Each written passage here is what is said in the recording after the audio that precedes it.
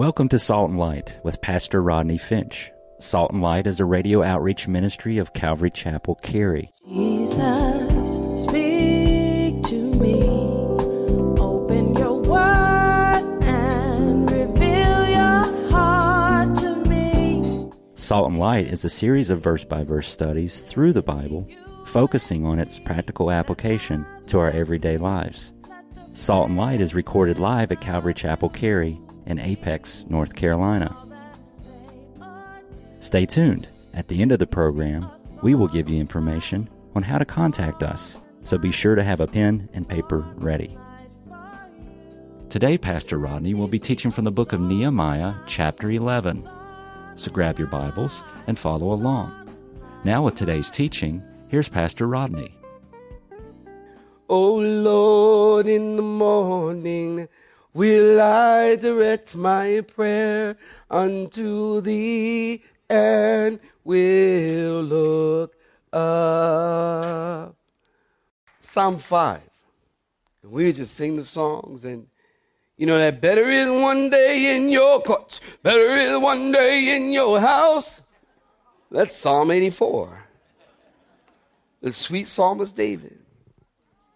One thing have I desired of the Lord, that will I seek after, that I may dwell in the house of the Lord all of the days of my life, to behold the beauty of the Lord, to inquire in His temple, the temple of the Lord, to behold the beauty of the Lord, to inquire in His temple, the temple of the Lord. All those songs come right.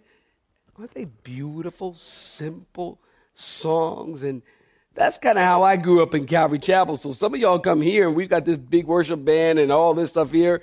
And, you know, for me, it was even more shocking because I came from the Hammond B3 to behold the beauty of the Lord, to inquire. It's quite different. In Psalm 47, verse 1 and 2, write it down. Oh, clap your hands, all you people, and shout to God with the voice of triumph, for the Lord Most High is awesome. Did you know believers are encouraged to sing about God 116 times in the Bible, to rejoice 195 times, to praise God 267 times, to bless God with gladness 48 times, and to shout 48 times? The Lord likes to see His people celebrating. And then in Ephesians chapter 5, it tells us that we ought to be singing and making melody in our hearts toward the Lord, that we should bless God. And that's why singing and worship is important to me, and it should be important to you, and praising God is important. And that's why we give great priority to it here at Calvary Chapel. And that's why sometimes, honestly, listen to me, when I feel that the church, the body's not worshiping, I feel compelled to come to the stage and to stop the music and to try to help you to refocus, because we're not here to perform. We're here to worship. And I wouldn't be your pastor. I'll wait while you clap your hands. And I wouldn't be your pastor, and I wouldn't be your friend, and I wouldn't be a man who's supposed to be teaching you the word of God and a godly man if I didn't help you to understand. You don't sing God's words, just mumble them off your lips so you can kill time. It's not song service. It's worship to the great and the awesome and the mighty God. And this is where I'm going to wait while somebody get excited about that. And worship is important. That's why I stopped, not because I'm not happy with the song. I don't care. We can play spoons. I don't care. I care that your hearts are not engaging, because I'm the pastor. I can feel it. I can feel it in the spirit. And to tell you the truth, you can too. Can't you? And to me, it's nothing worse than God's people getting together and just, serve an awesome God. What is wrong with Christians? We should be praising God every moment we get and singing and worshiping God and in your car and walking down the street and blessing God and worshiping the Lord because he's been so good. And isn't that enough?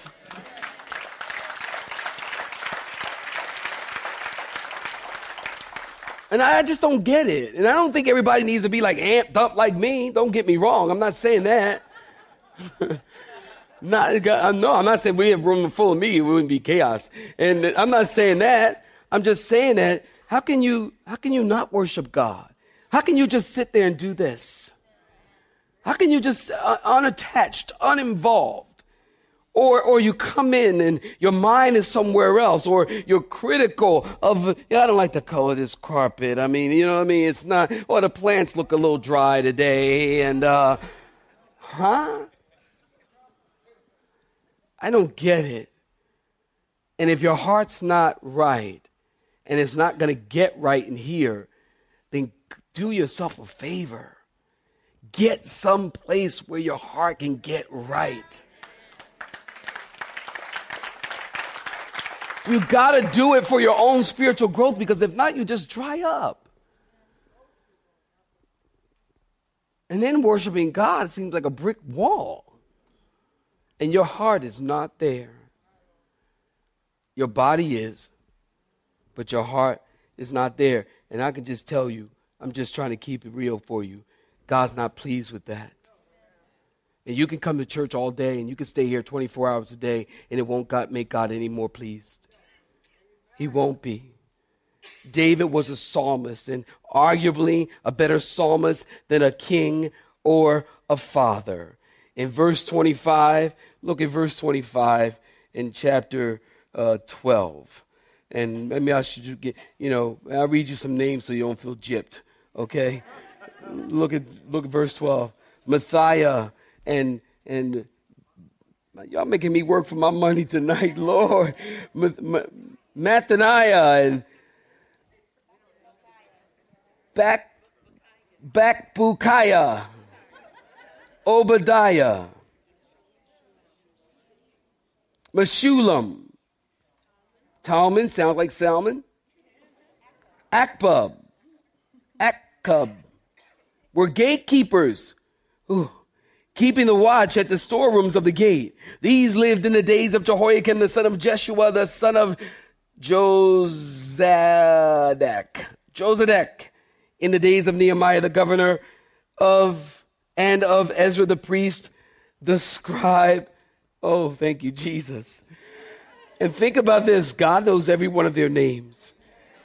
And we can't even hardly say their names. God knows their names, and they may seem insignificant. And ushers and greeters here at Calvary Chapel, God knows your name, and God knows people who serve in security, and God knows the hundreds of people who do children's ministry, and God knows you who signed up to serve in the Vacation Bible School. And that's why we have so many more names this year. God knows every name, and God will reward accordingly. In verses 27 through 31, now at the dedication of the wall of Jerusalem, they sought out the Levites in all their places to bring them to Jerusalem to celebrate the dedication with gladness, both with thanksgiving and singing, with cymbals and stringed instruments and harps, and the sons of the singers gathered together from the countryside around Jerusalem, from the villages of that place, from the house of Gilgal, from the fields of Gibeah and that place, for the singers had built themselves villages all around Jerusalem. The priests and the Levites purified themselves and purified the people and the gates and the walls. And so I brought the leaders of Jerusalem up on the wall and appointed 2 large, these are thanksgiving choirs. One went to the right hand on the wall toward the refuse gate, and after them went that guy and half of the leaders of Judah, and all of them are listed right there in verse 35. Some of the priests' sons with trumpets, Zechariah the son of Jonathan and the son of Shemaiah, and a bunch of guys, and they're all standing there at different directions at the fountain gate. And verse 37. In verse 38, the other Thanksgiving choir went the opposite way. And I was behind them, Nehemiah said, with half the people on the wall, going past the towers of the ovens as far as the broad wall. So the Levite saints had many responsibilities in the life and the worship of Israel. And the most important job was to lead the people in worship and praise to God. And for the most part, when Israel gathered to sing, they didn't sing a cappella. They sang with musical instruments. Did you know that there are at least 24 different instruments mentioned in the Bible? The harp, the lyre, that's an ancient guitar, horns, trumpets, flutes, tambourines, drums, cymbals, and bells. The Levites were specifically appointed to use these instruments to lead the people.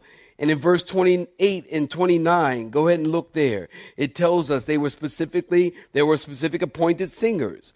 And they would even live together as worship leaders. They had their own villages. Probably so they didn't drive other people crazy, because musicians are nuts. And I mean that in the best sense. And since their job was singing and leading worship, they had to be good singers. But more importantly, listen, they had to be people of worship. There's a huge difference between being a great singer and being a great worship leader that honors God. And honestly, I'm into good worship, and I think things should be done well, but worship is not entertainment. It's not performance. The goal isn't to give people a good feeling, although you might get a good feeling. Worship is to give God glory and honor and praise due his name. Notice in verse 30, the priests and the Levites purified themselves and purified the people and the gates and the walls. So everyone is here for dedication. Everyone has purified themselves. Think about that. What value is a dedicated wall without dedicated people? I think of Isaiah 1:16 and 17. Wash yourselves and make yourselves clean. 2 Corinthians 7:1. Therefore, having these promises, beloved, let us cleanse ourselves from all the filthiness of the flesh and the spirit, perfecting holiness in the fear of God. The musicians are in place. The worship is being set in order. Then Nehemiah brings all the leaders and places them on the wall. Remember in chapter 2, when Nehemiah got there, the walls were broken down and the gates were burned? Man, this must have been a moment for him to gather all the leaders, and they're standing up on that wall that was torn down, now being rebuilt. Are you getting me? It's completed, and they're ready for worship. In verses 31 through 36, everyone is there with their musical instruments. Nehemiah has the city surrounded with music like surround sound. That's an amazing day for the people. Remember earlier in Nehemiah, the people were grumbling and complaining and backbiting and putting heavy taxes on each other. Remember, we went through this together. And the people were getting discouraged, and there were people doubting the project could be completed, and Nehemiah kept moving forward with what God showed him to do. And I wonder, as Nehemiah is standing there thinking about the first time he walked around that wall, and it was in ruins. Chapter 2. He had to leave the donkey he was riding on because there was so much rubble he couldn't pass, remember? And I wonder if Nehemiah is thinking about Tobiah and Sanballat and all the distractions along the way, and the people are coming against him on every side. And sometimes, the day comes when you're discouraged and defeated, and you're thinking, God, I can't go on. I'm tired, and I'm tired of this, and I'm tired of being a target, and I'm tired of taking all the shots from people, and you as a leader, you can't shoot back because, that's just bad form. Maybe Nehemiah experienced all this. People coming against him, and all he's doing is seeking to build the wall. And he's endured much. And so now he's standing on the wall. It's built through everything. He's standing there and he's like, look at what God has done. And maybe he's thinking, no matter what, somehow through the faithfulness of God, we've always seemed to get to the other side. And now he stands there, and it's kind of a reproof to those who didn't believe. And then in verses 43, you can read this in your own time. But right about verse 43, large Thanksgiving choirs were there, as I mentioned, and they all did they were praising and worshiping God and giving thanks. And the Bible says that they sang, look at verse 42 actually, the singers sang what, saints? Loudly. You see that? Probably because maybe the instruments were loud. But I love that statement. God made them rejoice with great joy. In verse 43. God did it for them. Men, women, and children are worshiping. There's tremendous experience of worship for everyone. There's joy and there's worship, and it was a testimony to others. And what they heard was not so much singing itself. They heard the joy. Look at verse 43. Also that day, they offered great sacrifices and rejoiced, for God had made them rejoice with great joy. The women and the children also rejoiced, so that the joy of Jerusalem, did you get that? The joy of Jerusalem was heard. Their joy was heard. So what was heard was not so much the singing, but the joy was heard. God is not concerned with the volume. God is concerned with the heart. In verses 44 through 47, you read that in your own time. This was a day of giving. People brought their offerings and their tithe to the storehouse of the Levites. J. Hudson Taylor said, when God's work is done God's way for God's glory, it will not lack God's support. I like that. Let's be sure we get the order right. The first thing to do is give God you. Then give God your offering. 2 Corinthians 8:5. They first gave themselves to the Lord, then to us by the will of God. It was a day of giving, a day of purification, a day of consecration. Holy things were set apart for the Levites. So there's great joy and rejoicing and celebration. Gratefulness and thanksgiving. Listen, I'm closing right here. Gratefulness and thanksgiving is always a part of true revival and true Christian maturity. We have a lot to be thankful for. Thankful, Nehemiah.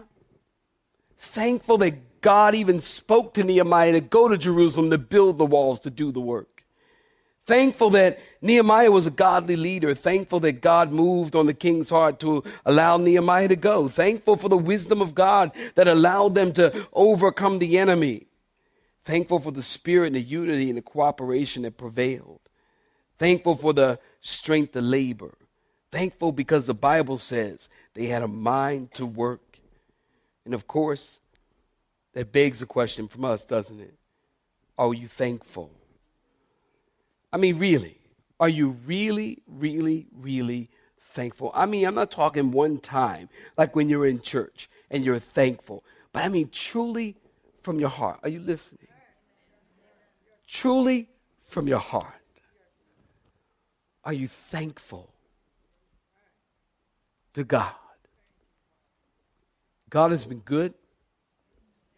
He's been good to all of us. If I died today, I got nothing to complain about. Can I get a witness? God's been good to all of us. And our culture, we are so trained by the media to grumble and complain. We're trained by our culture to grumble and complain about everything. Everything's a problem. It's not going your way. Everything's a problem. Nothing's right. Nothing's ever right. And for some people, nothing's ever right. It's just never right. Nobody here, of course. I'm just saying. We're so trained to grumble and complain. Christians, let's retrain ourselves to be thankful to God. We have much to be thankful for. And when you're thankful, listen, when you're thankful, you'll find yourself singing. It's true. When you just really, really, really have a heart of thanksgiving and a heart of gratitude and a heart of, God, I'm so grateful for it, you just find yourself singing a little song. Something from the Psalms. Read the Psalms. And let's be the kind of church that really worships God and not the kind of church that just comes in for song service. Or when worship is, I can't wait for them to be done with that so I can get to the Word of God. Some people are like that. Listen, ask, if you're like that, that's not a biblical attitude. It's not. And I'm not saying that everybody needs to be, so demonstrative in their worship. That's not what I'm saying. Because people worship in different ways. And it's not what I'm saying. But what I am asking you is to ask God to help you to engage your heart and engage your mind and engage your spirit as you worship God. And I think, people even come here at church and they'll come to second service and they go, second service, there's so much energy in second service. I just love to go to second. People worship God and so much energy in second service. Listen, there can be energy in every service. The energy, the energy does not come from the numbers of people. It does not. The energy comes because our hearts are engaged. And in that second service, there are people who come to it. I don't know who you are. God knows who you are. But you come to it and their hearts are engaged. And it's that God honors and that God hears and that God receives. And that seems to permeate through the room. And the person next to you, his heart is engaged. And you go, I didn't engage your heart. And I engage my heart and engage your heart. And before you know it, that engagement becomes contagious and you get a room full of people who are worshiping God. It has nothing to do with the numbers of people. What, you can't worship God if there's 3 people? I was standing on the walkway just the other night and I'm talking to these people and this guy was telling me he could sing and we were just chatting, whatever, for fellowship, whatever. And he was telling me he could sing. I said, really, go and sing right now. Somebody don't tell me you can sing. I'm going to ask you to sing right now, okay? Because I want to know whether I should ask you to ever sing again. Amen. At least publicly. And so anyway, we were standing there singing. It was him and his wife and another lady and her husband and me and Pastor Nelson. And we got to singing. What were we singing? Blessed Assurance. Nelson, you got such a good memory. Blessed Assurance. And wasn't that worship? Just stood right there, 4 of us, just singing, talking, then we just start singing. Sometimes I feel like I'm fighting an uphill battle.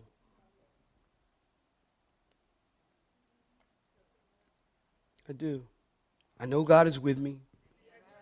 I know I'm doing what God called me to do, but sometimes it feels like an uphill battle. It's like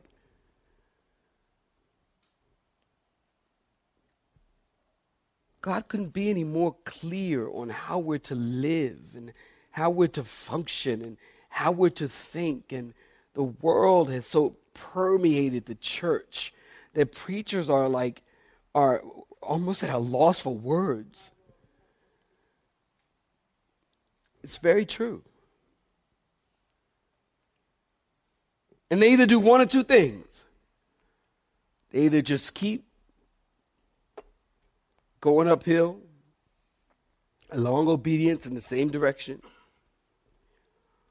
or they succumb to political correctness and they start preaching a message that will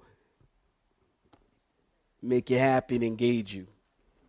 God loves us so much, He preserved His word so that we will know how to live. And may we be obedient to God's word. Stop living your lives in an unbiblical way and asking God to bless it. God will not bless that. This is not in my notes. God will not bless you when you're not obedient to Him. Now, we love to hear God loves us. We love to hear there's none righteous, not even one. Don't judge me. We love to hear, all come short of the glory of God. We love that, and we should love that because that's the word of God. But we should also love God said that he requires holiness and obedience. We should love that too.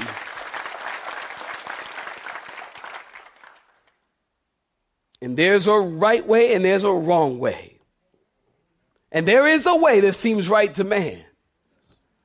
But that way ends in death and destruction.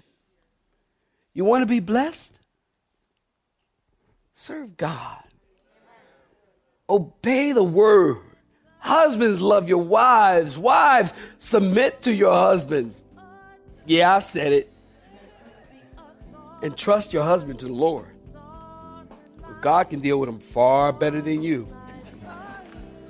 You have been listening to Salt and Light, a radio outreach ministry of Pastor Rodney Finch and Calvary Chapel Cary, located in Apex, North Carolina. Join Pastor Rodney Monday through Friday at this same time. For information regarding service times, you can contact us at 1-800-293-0923. That's 1-800-293-0923. You may listen to today's broadcast in its entirety by visiting the media library on our website at cccary.org.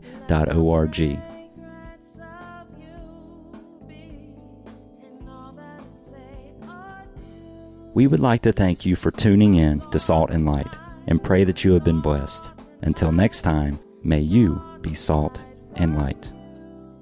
Let me be a song.